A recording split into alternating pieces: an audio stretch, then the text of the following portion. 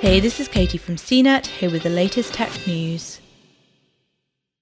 A computer scientist who claims to be the inventor of Bitcoin prevailed in a civil trial on Monday against the estate of a deceased former business partner that claimed it was owed half of a Bitcoin fortune worth more than $50 billion. The verdict means Craig Wright will get to keep all of the 1.1 million Bitcoin in dispute in the trial.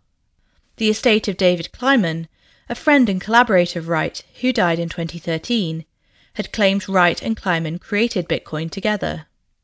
While Wright won't have to share any of the 1.1 million Bitcoin fortune, he must pay $100 million in damages for the unpaid use of intellectual property to W&K Information Defense Research. Wright says he is the true Satoshi Nakamoto, a pseudonym for the mysterious creator of Bitcoin. The 1.1 million Bitcoin Wright secured with the verdict is among the first Bitcoin ever mined, and experts say that only someone involved with Bitcoin from the beginning would have access to the wallet containing the Bitcoin, which is worth about $54 billion. The quest to identify Nakamoto has been dramatic but journalistically perilous. Attempts by Newsweek and The New Yorker unravelled, and Wired was forced to back off its 2015 assertion that Wright probably is Nakamoto after close scrutiny revealed problems with the proof. Gizmodo too tentatively fingered Wright as the cryptocurrency's creator in 2015.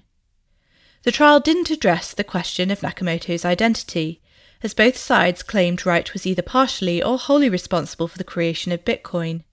However, Wright has yet to access the wallet with the 1.1 million Bitcoin inside, which would go a long way toward proving Wright is Nakamoto once and for all.